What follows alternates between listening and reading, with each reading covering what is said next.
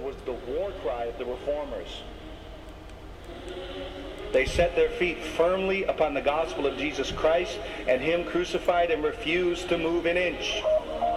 The Roman Catholic Church believed in Scripture, believed in grace, believed in faith, believed in Christ, believed in the glory of God. But the reformers added the most important word of all, alone, alone, alone, alone.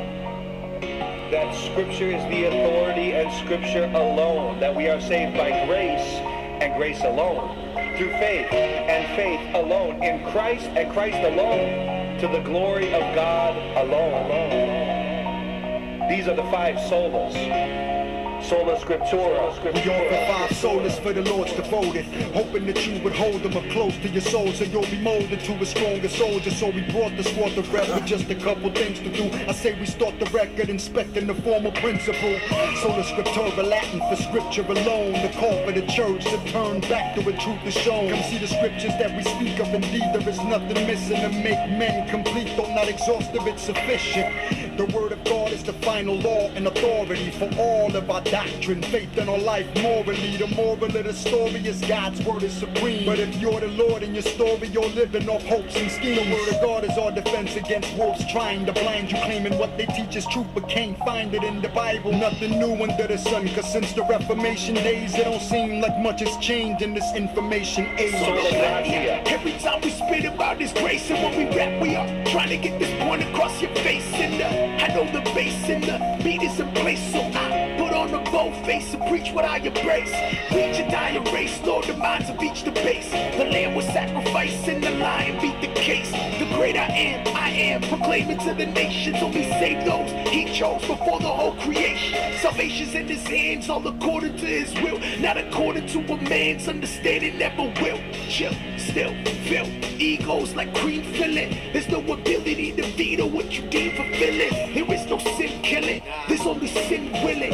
You deserve wrath, he sent the son to kill him in place of the punishment sinners deserve. And only by his grace and his the saints he will preserve. Sola fide. I said it before, I'll say it again. He paid it for men, the payment for sin we could never afford when laden with them. More heavy of course than elephant hordes with eloquent swords. The Savior was pinned as blameless condemned when souls he redeemed. Not only receives, embracing his friends, those who believe. Now we soberly see that our salvation is his. Since we're hopeless indeed, we don't hope in our deeds.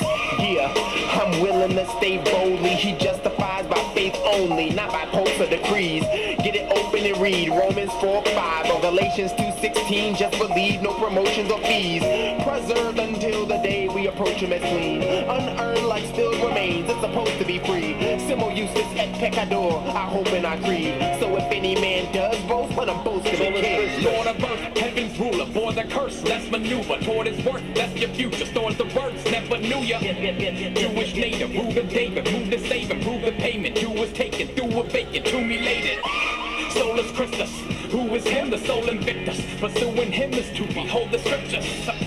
No newer skin, a pseudonym you can use to remove your sin or the impending doom of men. No atonement provides aroma for those who are faithless. No opponent can bribe Jehovah to lower the weight. Just roll to show the disciples no hope in Moses could save us. Chose to open the eyes of those on the road to Emmaus. Unroll the scroll of papyrus, spoken unfolded his greatness. From Joe to Jonah to Micah, show the appropriate state. An overload of insightful tokens disclosed to the nation. Don't need a code to decipher, homie, just open the page. Soli Deo Attributes Gloria. cannot be exhausted. He's the king. Y'all just lost it, thinking that you're gonna be taking his place as office. He's awesome. We try to seek this one thing, even though it don't belong to us. And when we get it to ourselves, I can't believe we get so dangerous. It's scandalous how we need it. If we don't get it, we feel defeated. I guess it gives us purpose, reason. Tell me what's your perfect reason for it. You can't because you flawed. Broken down, beaten, miserable, dead, scarred. We so independent, our soul can't get with the fact that we can't do anything to change our disposition. What is that? We crumble underneath the reality that we helpless. It's a tragedy when we find out God don't help those that help themselves. That's a fallacy, don't get mad at me, cause salvation is not of the synergist. Christ orchestrates it all. Yeah, he's perfectly sovereign. God is against all vain glory, so get off of your utopia. To God be the glory alone. Sola Deo Gloria. The five solas are God's five-fingered death punch to crush the devil's skull in every generation of the world. We must ever keep our feet firmly planted on the five solas, lest we be moved ancient gospel. We have need to fly the war banners of the gospel again in the 5 solas of the Reformation.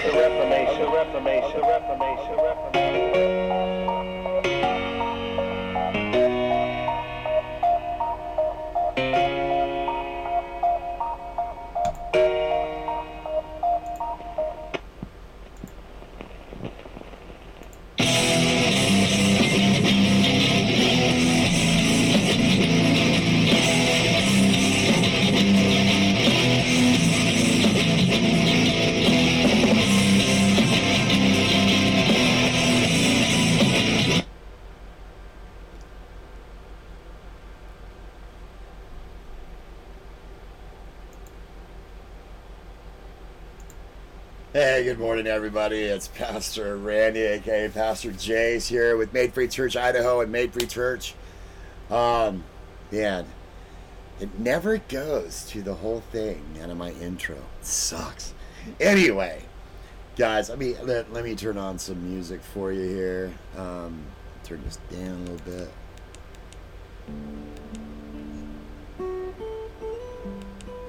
All right. Guys, I hope you guys are having a great morning. I know that I am, waking up every morning and getting with God and listening to the preachers that I listen to. I listen to Jack Hibbs, I listen to J. Vernon McGee, Alistair Begg, R.C. Sproul, and I spend a couple hours listening to these different perspectives. And I really believe that you should listen to different perspectives, right? We're going to be talking about today, which a lot of... Hold on one second. My stream just went out. Give me 1 second.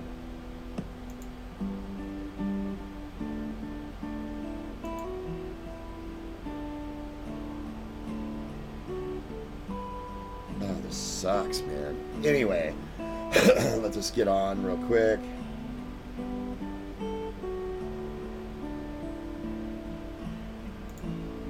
There we go. Sorry, we're back. Oh, man. The enemy doesn't want me to be speaking about this because, he just doesn't want it, man. You know what I mean? He really doesn't want it. So we're going to be talking about 5 undeniable affirmations this morning. And it's going to be great, guys. You know what I mean? It's really, really, really going to be great. So just before we get started, guys, if you guys need prayer, please go to madefreechurch.org. We are a praying church. We believe in the power of prayer. And if you guys need prayer, please go to madefreechurch.org. There's a little prayer tab up there, and you can submit your prayer tab there. We have a whole intercessory prayer team that prays over your prayer requests every day.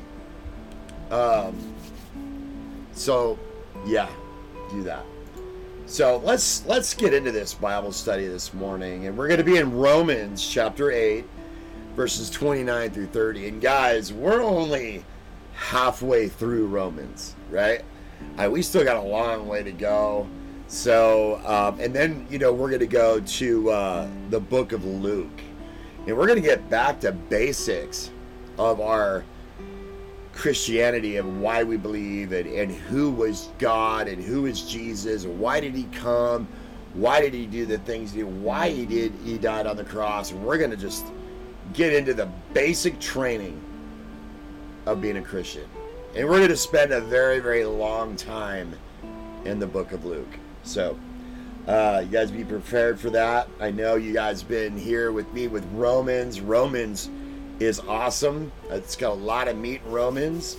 So we're going to be talking about the 5 undeniable affirmations today. So if you open up your word to Romans chapter 8, we're going to be verses 29 and 30. Okay? Heavenly Father, we just come before you. We thank you for your word. We thank you for this time, God. We ask, God, that you just do a mighty work. Get this lowly preacher out of the way, and let your word come forth, Lord. And the people that are watching and listening on the podcast, Lord, we ask, Lord, that you penetrate their heart with this word this morning, Lord. And every word that they hear, Lord. Doesn't mean if it's from me or or any other pastor or preacher that they listen to, Lord, that your word penetrates their heart like something, like something never before, Lord. We just thank you and we love you, and we just want to be more like you, Lord. And thank you for these affirmations, Lord. Thank you for all that you do in our lives. In Jesus' name, amen. All right.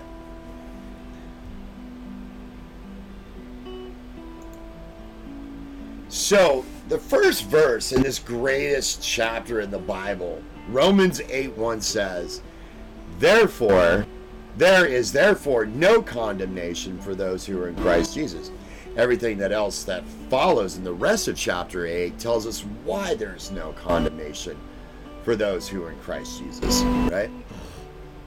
Now, there are a number of reasons why there is no condemnation for those who are in Christ Jesus. The first is because there's no condemnation from the law, right? Second is because we've been delivered from the flesh. We find delivered from the law in verses 1 through 4, delivered from the flesh, verses 5 through 11.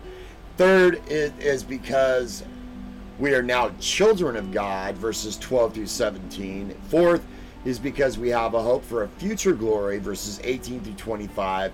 Fifth is because of the intercession of the Holy Spirit, verses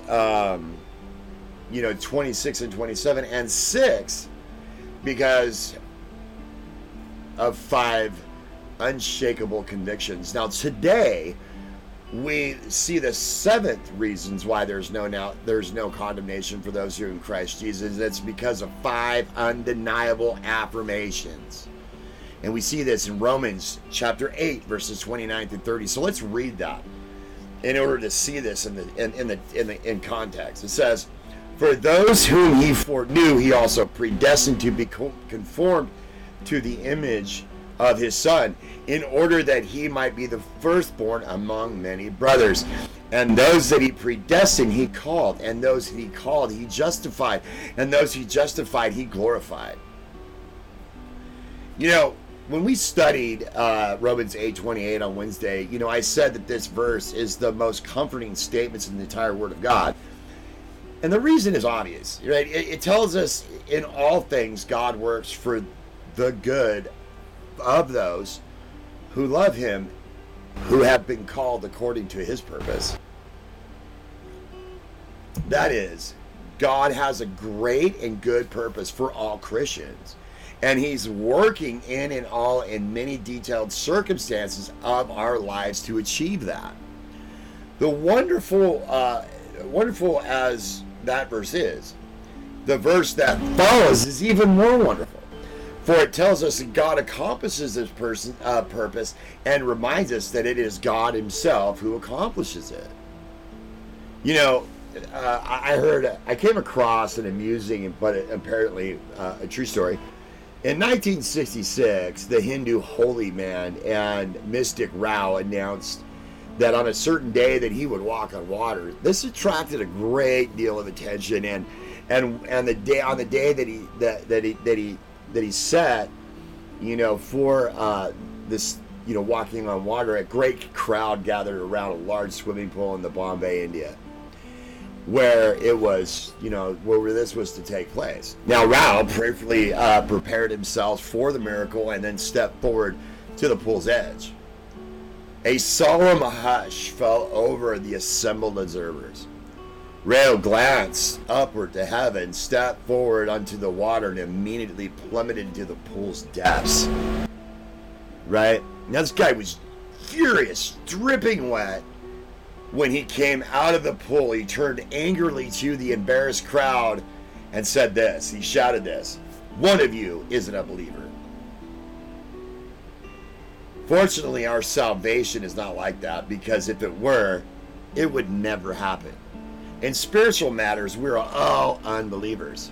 We are weak in faith, and we are taught that these great verses from Romans, that salvation does not depend upon our faith, however necessary that faith may be, but rather on the work of God. See, Romans 29-30 tells us that there is no condemnation for those who are in Christ Jesus because of 5 undeniable affirmations. And these 5 affirmations in these verses constitutes an unbreakable chain of 5 links. Each affirmation points to something that God has done for us and stresses God's sovereignty in our salvation. The 5 undeniable affirmations is a chain of God's sovereign acts are foreknowledge, predestination, effectual calling, justification, and glorification. So let us look at each one of these 5 affirmations in a little bit more detail. The first undeniable affirmation is foreknowledge. Paul says, for those he foreknew, in verses 29:8. That's the beginning of the verse. Foreknowledge is the most important of these 5 terms, but it's also the most understood. The word foreknew is composed of 2 separate words. For, which means beforehand, and knew, and so it means to know beforehand, right? Now, it's been taken by some to mean that God knows all things, right? Therefore, God knew before who would believe and who would not. The result of this knowledge is that God predestined salvation those whom he foresaw that would believe on him. In other words, he foresaw or foreknew was our faith. But this explanation does not do justice to our text. For one thing, the verse does not say that God foreknew what certain of his creatures would do. It is not talking about human actions at all. On the contrary, it's speaking of the entirely of God and what God does. Now, each of these 5 terms is like God foreknew, God predestined, God called, God justified, and God glorified. Besides, the object of divine foreknowledge is not our actions, but ourselves. In a sense, God's meanings has fixed his special attention upon us. This is a way of a Hebrew word is to know, yada, Y-A-D-A, is used in the Old Testament, right? For example, Genesis 4:2 says, now Adam knew Eve, his wife. That is, Adam fixed his love upon Eve. One sees this language throughout the Old Testament. In a similar way, foreknowledge has to do with God fixing his love upon certain individuals. It has nothing to do with God knowing their actions ahead of time. It is to do with God's loving them personally. On the other, there is another problem with this, right? If all the word foreknews that means is that God knows beforehand that what we will do in response to him or the preaching of the gospel then determines our destiny on that basis, what could God possibly see or foreknew except a fixed opposition to him on the part of all people? If our hearts are depraved, as Paul has been teaching that they are, and indeed it says in Romans 3:10 and 11, what could God possibly, it says this, none of us are righteous, no, not one. No one understands, no one seeks God. What could God possibly foresee in any human heart but hardened and unchanging in unbelief? Commentator John Murray puts it this way: even if we were granted that foreknew means foresight of faith, the biblical doctrine of sovereign election is not thereby eliminated or disproven. For it is certainly true that God foresees faith. He foresees all that comes to pass. The question would then simply be, whence proceeds his faith, which God foresees? And the only biblical answer is that the faith which God foresees is the faith he himself creates.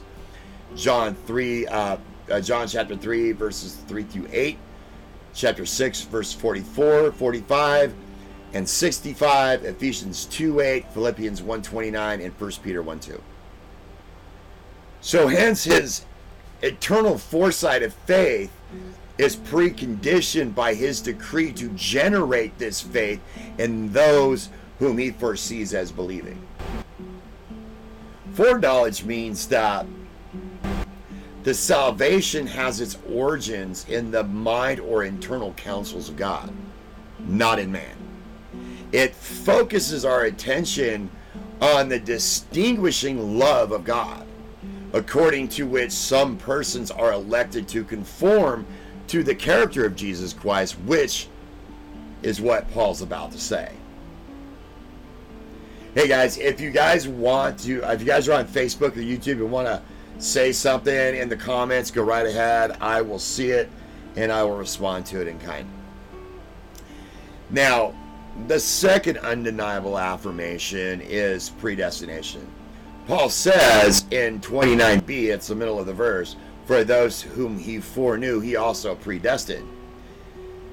The objection to this understanding of foreknowledge is that foreknowledge and predestination means the same thing.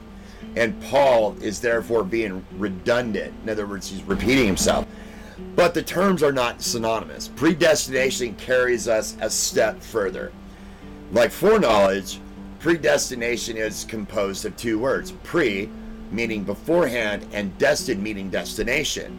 It means to determines a person's destiny beforehand. And if this is the sense in which it differs from foreknowledge, right? Foreknowledge means to know beforehand in a sense of fixing one's love upon someone. It does not tell us what happens to those upon whom God fixed his love. That is what predestination supplies, right? It tells us that having fixed his love upon certain individuals, God then appointed them to be conformed to the image of his Son in order that he might be firstborn among many brothers in 29c.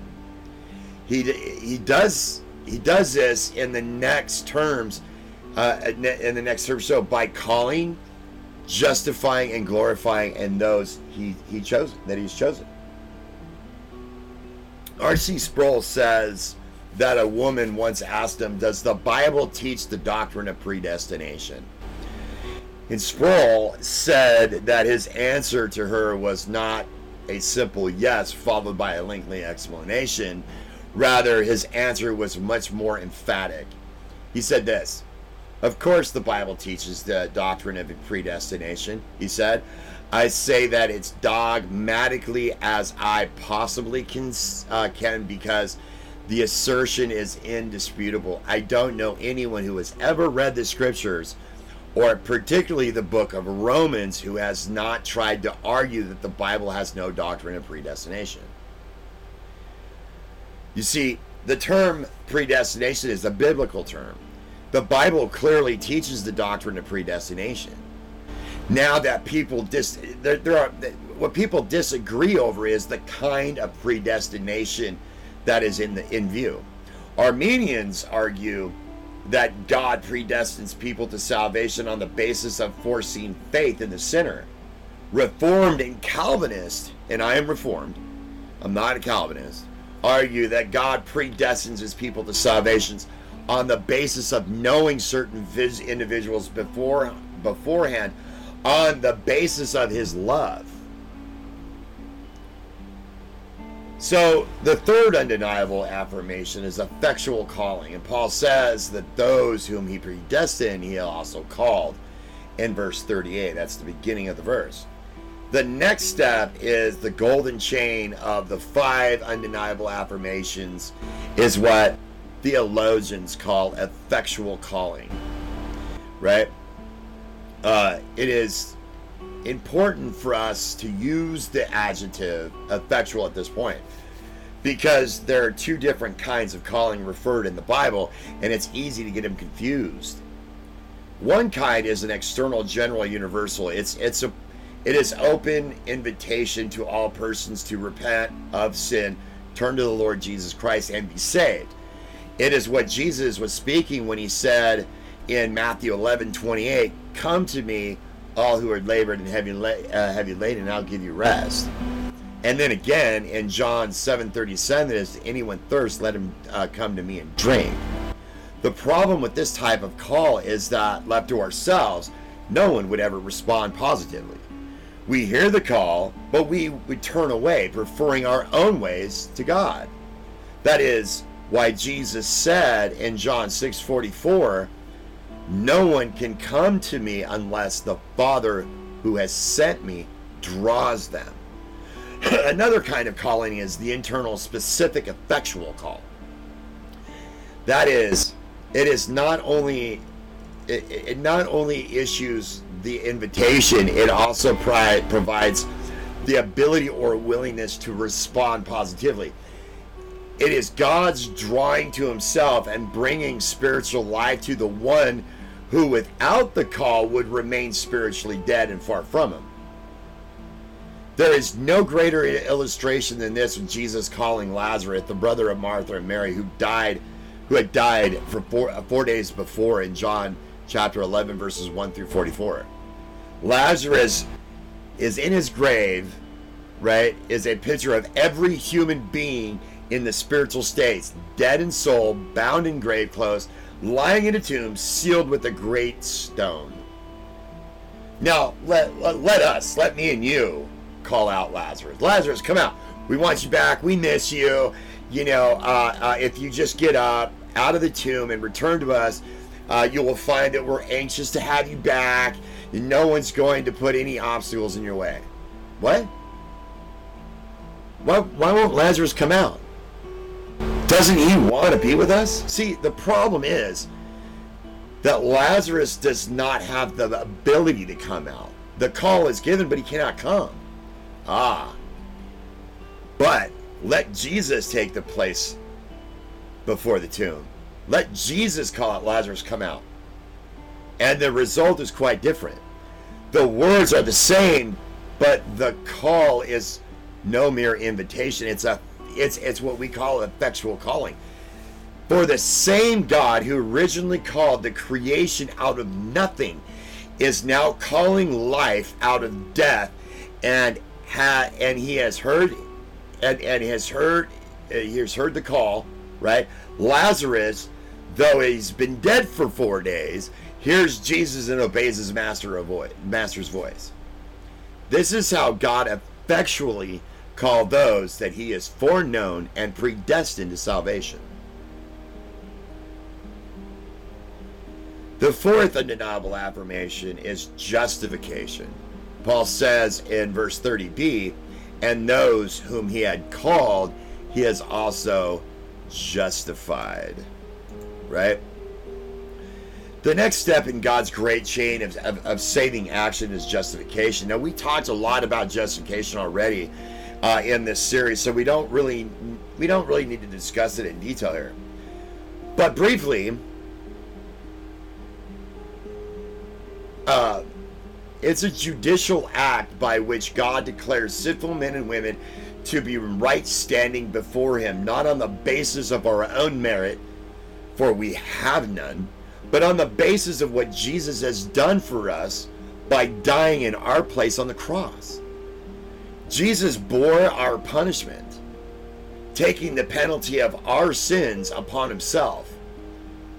Those sins having been punished, God then imputes the perfect righteousness of Jesus Christ to our account. There are two wait a minute. What does need to be discussed here is the relationship of effectual calling to justification. To put it in another form, in the form of a question, why does Paul place calling where he does in this chain? Why does calling come between predestination and justification? And let me tell you, there's two reasons. First, calling is a point at which things determined beforehand in the mind of God pass over into time. We speak foreknowledge and predestination, but these two time preferences have meaning to us.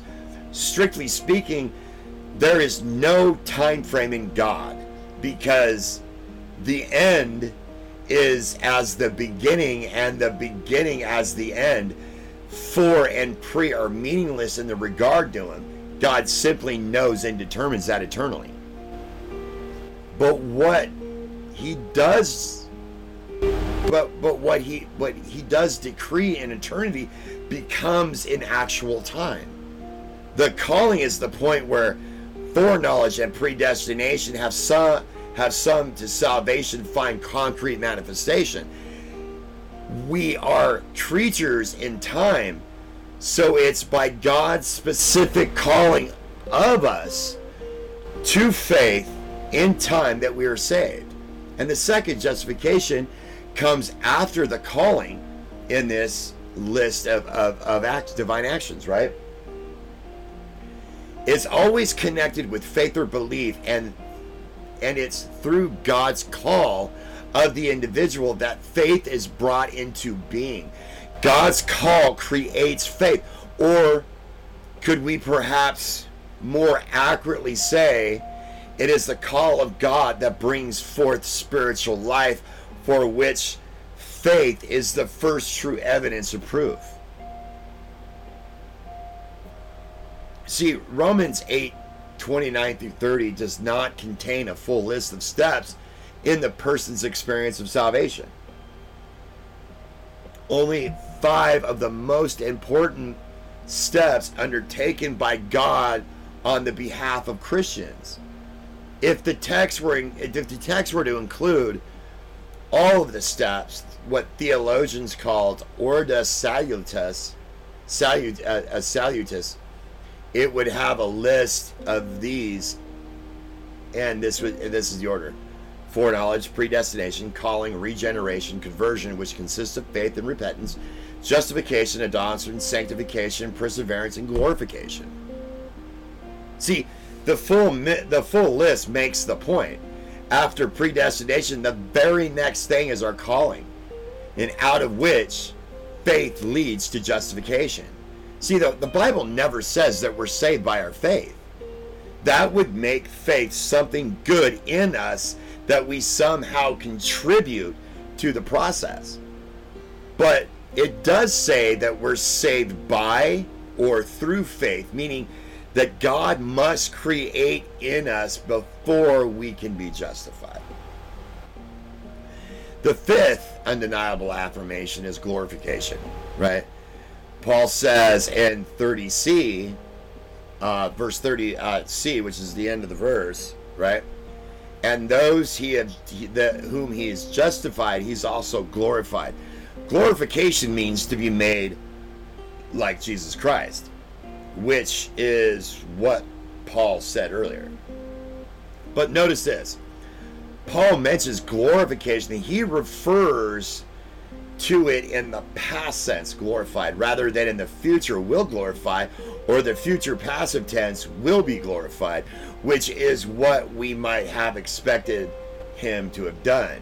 Why this? The reason is that he is thinking of the final step of our salvation as being so certain that it is possible to refer to is as having already happened.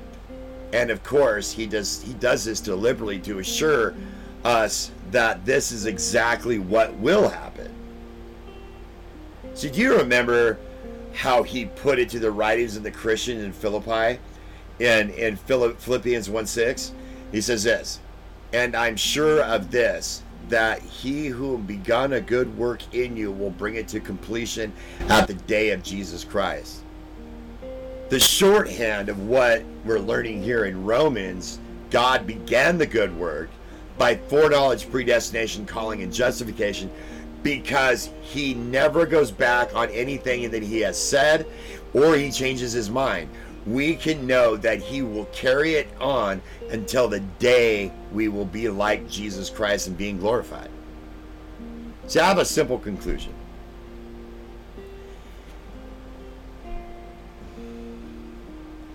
It is to remind you again that these are all things that God has done. They are the most important things that matter, Without them, none of us would be saved or continue in that salvation. Do you have to believe? Of course we do. Paul has already spoken on the nature and the necessity of faith in chapters 3 and 4. But even our faith is of God, or should we probably better say, the result of his working in us.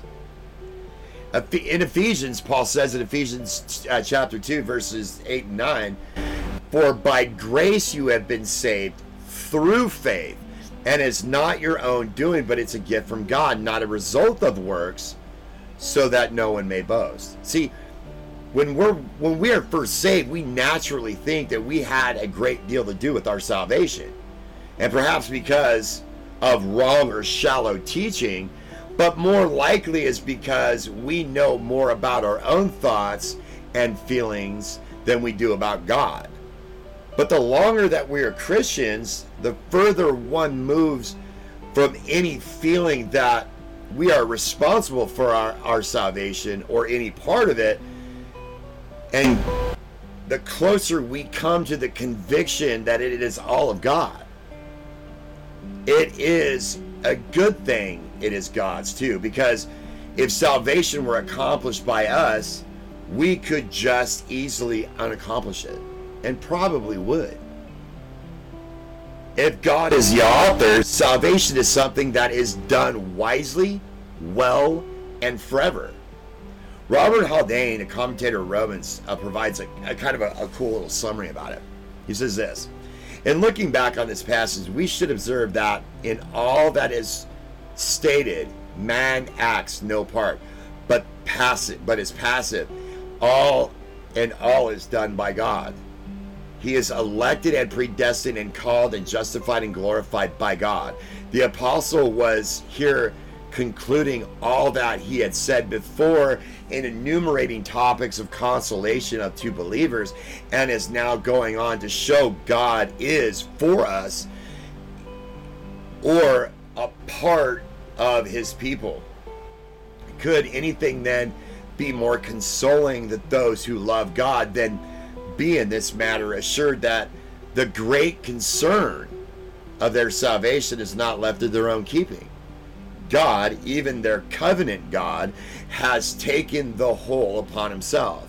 He has undertaken for them. There is no room then for any chance or change. He will perfect that which concerns them. You know, years ago, Bible teacher Harry Ironside told a story about an old Christian who was asked to give his testimony, and he told how God sought him, found him, loved him, called him, and saved him, delivered him, cleansed him, and healed him, a great witness of grace and power of the glory of God. But after the meeting, a poorly taught brother looked at him, took him aside and criticized his testimonies. He says, "I appreciate all that you said about God, what God did for you, but you didn't mention anything about your part in it. Salvation is really part of us and part God. You should have mentioned something about your part." "Oh yes," the old Christian said, "I apologize for that. I'm sorry. I really should have said something about my part. My part was running away, and his part was running after me until he caught me." See, we've all run away, but God set his love on us, predestined us to become like Jesus Christ, called us to faith, repentance, justified us, and yes, even glorified us, so certain of the completion in his plan. May he alone be praised. Amen? Guys, a lot of you guys don't even believe in the predestination or even the effectual call, but it's biblical, and I just proved it. You know, doesn't matter if you're Reformed, doesn't matter, you know, if you're Pentecostal, if you're, you know, non-denominational or whatever, right? What it does mean is the effectual call of God bringing you, that he's predestined you, that he's called you, that he's justified you, and that he's glorified you. And that is the basis about what it's biblical. So it's what we should have faith. People don't like the word elect. People don't like the word effectual. They don't like certain things. You know what I mean? They just don't.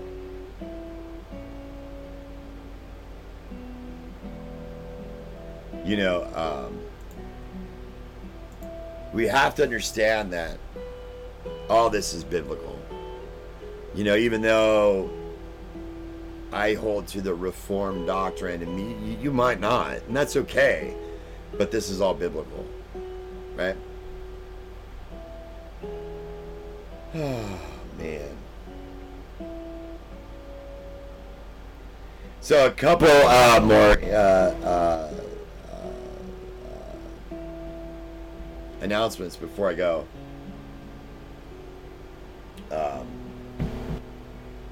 Guys, we have planted a church here in Idaho, and we need your support and help.